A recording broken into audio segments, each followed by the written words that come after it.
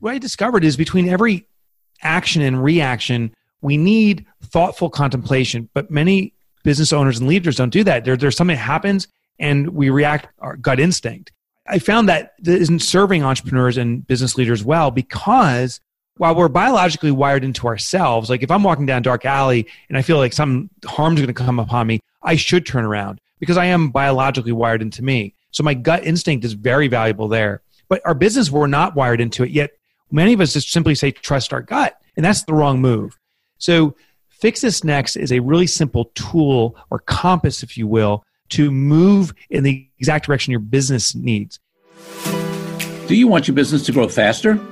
Are you open to new and out-of-the-box ways to drive revenues and increase value? How do you imagine the most successful entrepreneurs and business leaders double, triple, or expand their businesses tenfold or more? The answer is deals. This is a weekly podcast featuring conversations with business owners, executives, and leaders as we reveal behind-the-scenes details that give you, our listeners, the confidence to pursue your own deal-driven growth. On the show, we discuss a huge variety of deals, everything from large, complex mergers and acquisitions to smaller deals that you can do even without significant capital. My name is Corey Kupfer, and I've been supporting deal-driven growth for businesses for 35 years as a successful entrepreneur, professional negotiator, and attorney. My goal is to help you strategize, plan for, find, and complete deals that will help your company grow faster. Welcome to the Deal Quest podcast. Let's get started.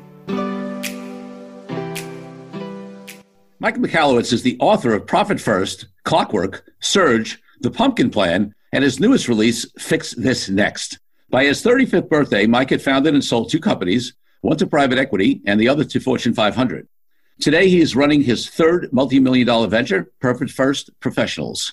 Mike is a former business columnist for the Wall Street Journal and former business makeover specialist on MSNBC. Over the years, Mike has traveled the globe, speaking with thousands of entrepreneurs, and is here today to share the best of what he has learned. DealQuest listeners, I am so excited to have Mike Michalowicz on the podcast. We've had some really great guests on this podcast, but I got to tell you something. I've been following Mike's work for a while. I don't say that I'm a devotee to many things, but I am a Profits First devotee. I probably turned on 100 people to read his book. Mike, I'm so excited to have you on the show. Well, Corey, I'm excited to be here, and thanks for spreading the word on Profit First. I appreciate you. Yeah, I mean, I love all your work, but that's really made a big difference for me. And I coach and mentor a lot of entrepreneurs, and I say, hey, you got to run your business on Profit First. But we're here much more today to talk about, your newer book. So we'll get there. But before we go into that and what you're doing now, I want to take you back. And when you were a little kid growing up, 8, 10, 12 years old, what did you want to be? Because my guess is a serial entrepreneur and best-selling author and, all the stuff you're doing now might not have been on the list at that time, but you tell me. No, not even close. No, I had a very clear vision. I wanted to be a garbage man. I really did. I still kind of pine to try that out. It looks so cool to hang off the back of a truck and like you're throwing stuff around and maybe discovering cool things. You're outside.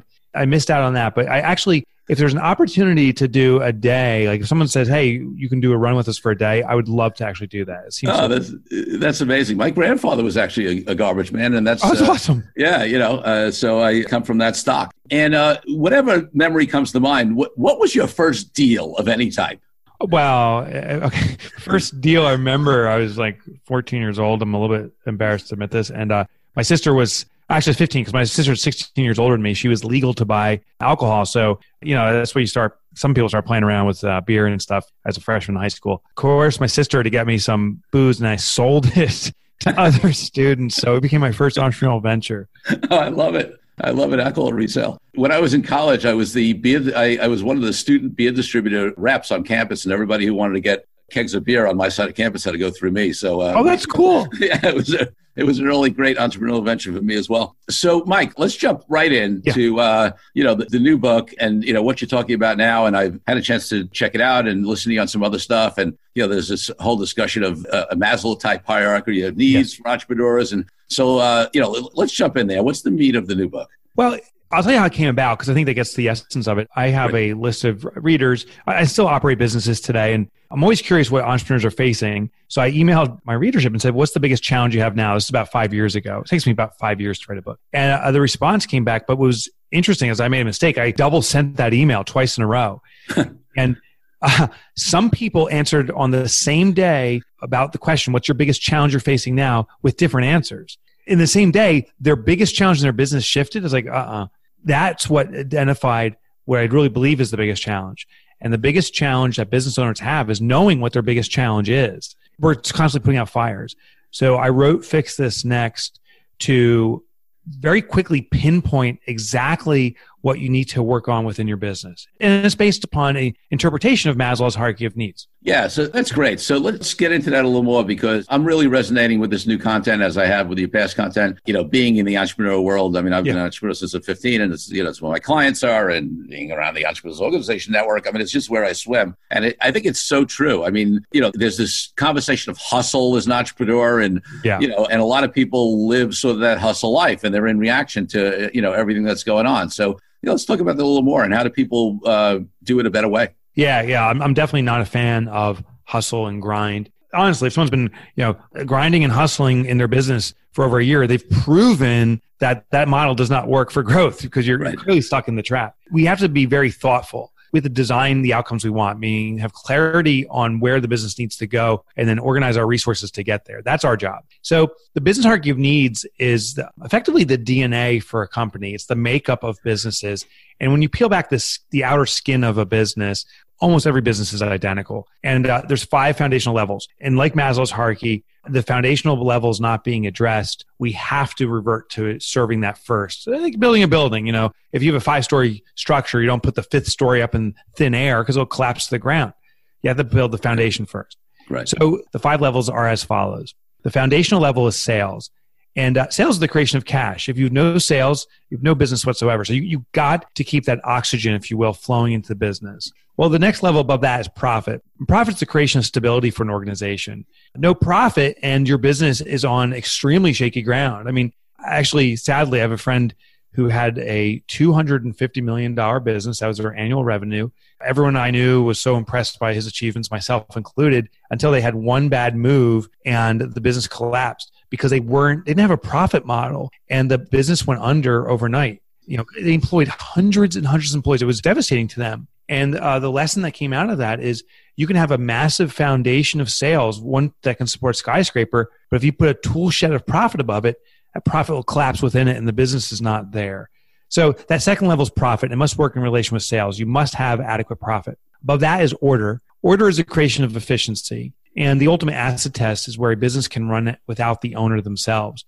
If I can leave my business and it continues to grow, then I have a business that doesn't need me, and I have a business that's the ultimate business, because now it's a cash ATM. And if I so choose, I can reinsert myself in the way I want in my business and do what I like to do, or I can, the business can become acquired, and there's tremendous value because people want turnkey businesses. Once you have that, the next level up is called impact. Impact is the creation of transformation. And what I mean by that is many businesses are in the business of transactions. Some businesses are in the business of transformation, where their transactions are less about the commodity and more about how they're serving people's lives, changing people's lives. One example I use, like Harley Davidson. You can buy a motorcycle from many providers, but you buy a Harley Davidson, your life becomes transformed. You're now part of the family. It has meaning. Yes. You're a weekend warrior. And then the highest level is legacy. What I found so fascinating about my research of business owners that have implemented this or have achieved this level is that when the business starts focusing on legacy, the business owner has a realization. And the realization is profound. They were never a business owner in the first place. They've been a business steward. What I mean by that is that they've had a function they had to serve of bringing this business to life, but it's more about the entity, the business itself, than their involvement in it. They're actually insignificant in the big picture. It's about the business doing what it needs to do. And so they kind of release it into time and space for it to continue on to be of service in their absence. Now, the one thing I want to share about this hierarchy is it is not something that we climb like a ladder. It's something that we will bounce around. Right now, as we're recording this, there's a massive pandemic. There's economic collapse. And what this means is for many businesses, what we were selling before isn't selling anymore. And maybe we were working at the transformational levels of impact and legacy. But now maybe we need to refocus on our business and reinvent ourselves, create new sales of stuff that's relevant to the current times. So all businesses of all sizes will live within this hierarchy and always move around, up, down, at different times based upon what's going on. That totally makes sense. And listeners, Mike already talked a little bit how this impacts deals, in that, the ability to build that company that runs without the owner and build enterprise value separate from the efforts of the owner and have that company be saleable. The other thing that we always talk about is, I always say, listen, too many companies do not take advantage of deal-driven growth, but you need to have sales first. You need to have, you need to be able to sell a service or product before you, unless you just like a roll-up company, a funded company that's created to buy other companies. But 99% of the companies out there need to have sales. But everything that you talk about, the ability to create this, this company legacy, et cetera, is also what gets you prepared to be able to do other types of deals, whether it's acquisitions or joint ventures or strategic alliances, because it takes capacity. It takes, everything it takes to be able to run a bigger business and grow and not, have it fall apart as you scale is the same thing it takes to do deals. Yeah. And it takes reputation. And that's what happens at these high levels. We're actually looking to do acquisitions ourselves right now because this is a buyer's market. There's a lot of businesses that sadly are throwing in the towel or said, you know what, I don't want to navigate another challenging period. I'm ready to have my exit. Yes. Well, the ones with a powerful brand, which often happens, like everyone on this planet knows Harley Davidson. And even if you've never driven a motorcycle, like I never have, I know the brand, I know what it means and stands for. That's the definition of legacy. Is there this global awareness? And it causes this tribe too. I'm in or I'm out, but I know what it means. And that's powerful because that company, when it acquires another company, it now brings the brand to that acquisition target they have. There's power in that. And so we're actively looking to acquire small businesses here because they may not have brand recognition, but they got great tools or systems that we can benefit from. And we then put our brand on top of it. Profit First being a pretty recognized brand now in the small business space. We put our brand on top of that. Well, now it brings a degree of exposure that they have never had before. It becomes a real win-win for us.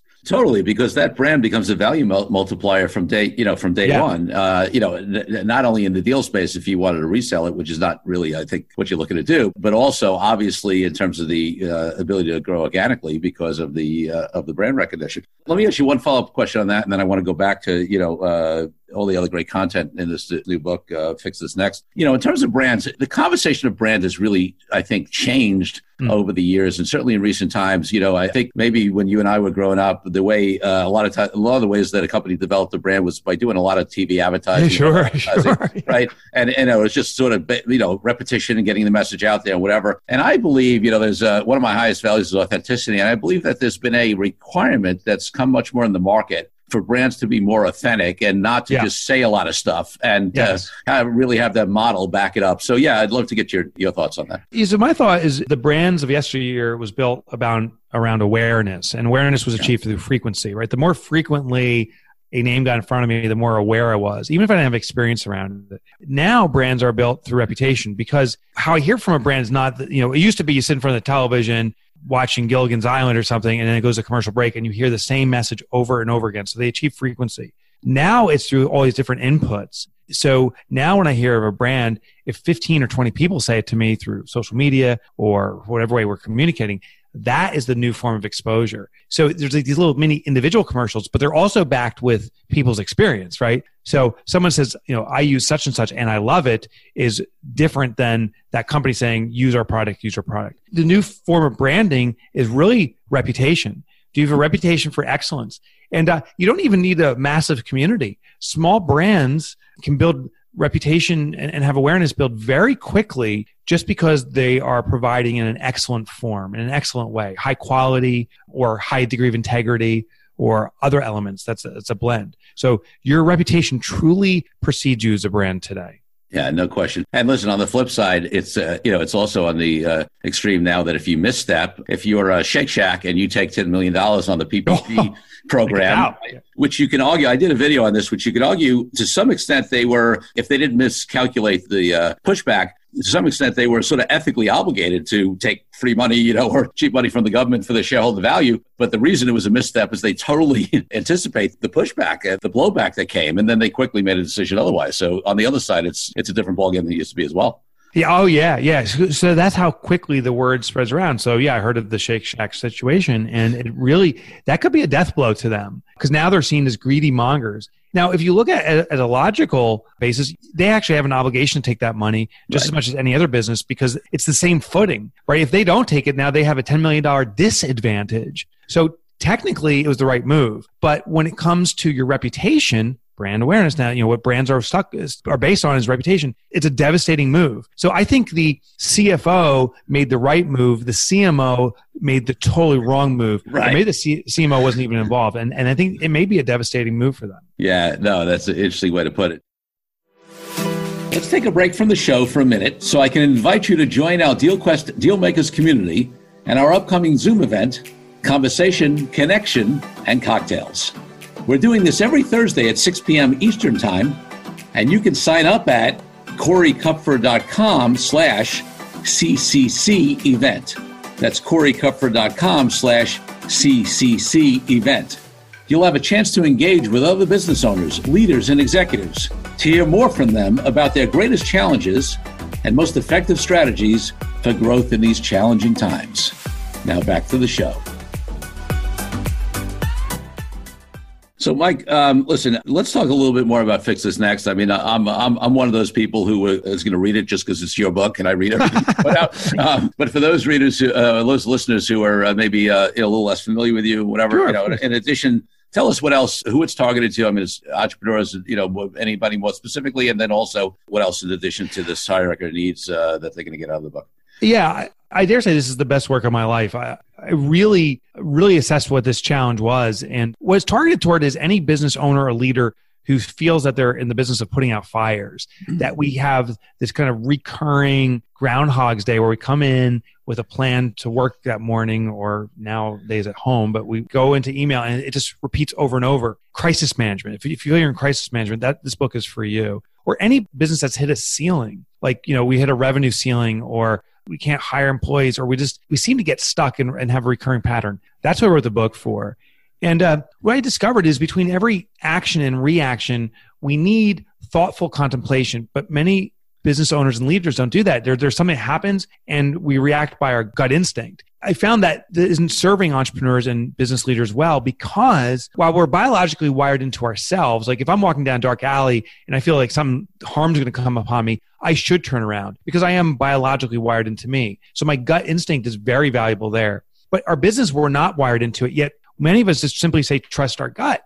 And that's the wrong move. So Fix This Next is a really simple tool or compass, if you will, to move in the exact direction your business needs. If you want to know the one thing you need to do, it's going to be within that business hierarchy of needs. And in the book, I have a simple series of questions. It's about 25 questions that you can very rapidly evaluate where you are. And it's not just a sales problem, as an example. Within sales, there's these different elements that make up all businesses. There's, of course, prospecting and conversion. There's a thing called lifestyle congruence that so many people miss out on, and other elements. And you just evaluate starting at the base up, just like you would in Maslow's hierarchy, see what needs are in that level of sales and then profit and so forth that have gone unsatisfied. And then once you identify one's unsatisfied, the system makes you identify which one becomes the most vital need. And now you concentrate your efforts on resolving the one thing. There's always multiple elements going on. So while you focus on sales, you have to have some degree of order. You have to have it organized in some degree. You can't ignore profit. But the thing is, we don't put equal treatment to each category.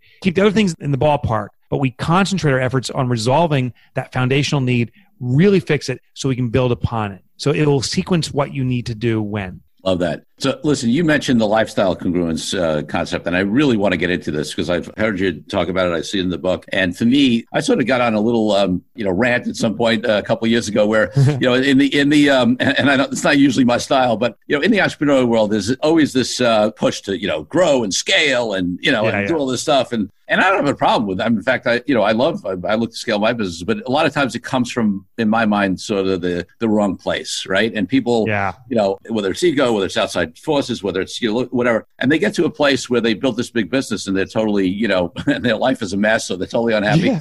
And for me, I sort of wanted to redefine, and on the flip side, lifestyle business it's like a curse, it's like a diss, to say somebody has a lifestyle business. And sort of my thing was we need to redefine lifestyle business, that every business, if you're an entrepreneur, why are you an entrepreneur? Why are you not working with somebody? And everybody should be creating a lifestyle business, meaning that it fits their lifestyle. Now, if that is a venture funded company that's going to expand around the world and that's truly who you are and what you want, that's great. That's your lifestyle business. Yeah. That was sort of my take on it. But you talk to me about lifestyle and tell our listeners about lifestyle congruence, because I'm really interested. So there's this keep up with the Entrepreneur Joneses mentality. Yes. And I've always had small businesses. My biggest company ever was a $7 million run about halfway into the year when we were acquired by a Fortune 500. And that's my biggest ever. That's a small business. And what I found is what really was motivating me to grow that and achieve the bigger top line numbers was because my friends that I was hanging out with had bigger numbers. And I remember, bragging when I had my first $1 million business, like I had $1 million,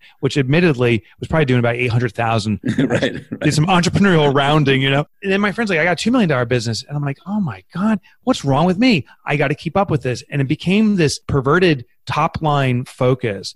And the businesses that I ran, admittedly, were not financially healthy. Well, what lifestyle congruence is calculating what gives you comfort in your life. There's some numbers specifically, but there's also just lifestyle. So, I need, just picking a random number, $100,000 a year, and it supports comfort for me. Now, we're not looking for aspiration here, just comfort.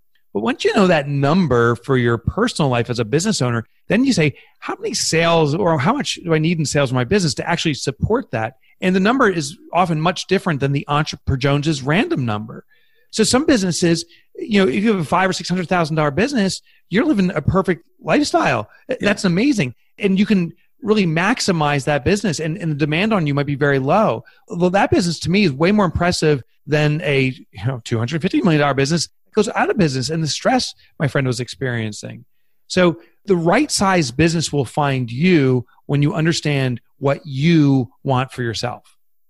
So, Mike, this brings me to a topic that I love. I don't always ask this question, but folks like you who've really studied this and experienced it yourself, and it's always interesting to me about getting into the deeper conversation about people's just mental outlook, about their limiting beliefs, about sort of the internal work that has some entrepreneurs and some people in general in their lives, but some entrepreneurs be able to, make the shifts to recognize some of the things you're talking about, and some of them can't. Do you have any thoughts on that? Because we're so trained as entrepreneurs to get the outside information and learn skills. But I think I'm a big believer on the level of our personal growth is totally tied into the level of our business success. Yeah, I totally agree. I don't know if I have too much significant insight, but the biggest insight for me when it came to kind of personalization is that my business, I suspect your business, Corey, actually businesses really are the ultimate platform for self-expression.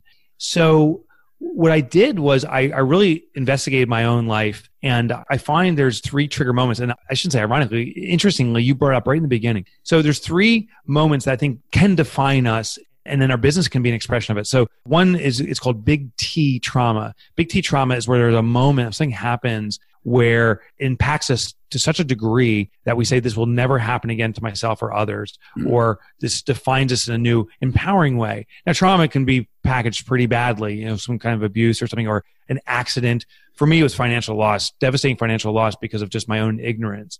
And it wasn't like, by the way, the next morning I woke up and said, I got this figured out and I got a purpose now. I went through a couple of years of depression and drinking way too hard. But it became the seedling for what I do. The other kind of method or launch point is small T's, small trauma. That's the drip campaigns against us. Like you're picked on in grade school for year after year. And when we finally accumulate to the point where you say, we're going to make the stance, this will never happen again.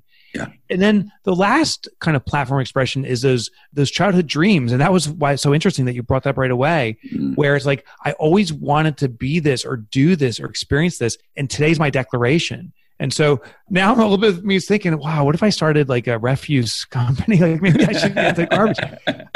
So I think that is when we explore that and we really lean into that, that's our defining character. A lot of these business owners become unstoppable because I'll tell you, anyone can go into business to make money. But the second someone goes into a business because that's their love, that's their passion, that's their calling, I will bet money on that person over the other person anytime.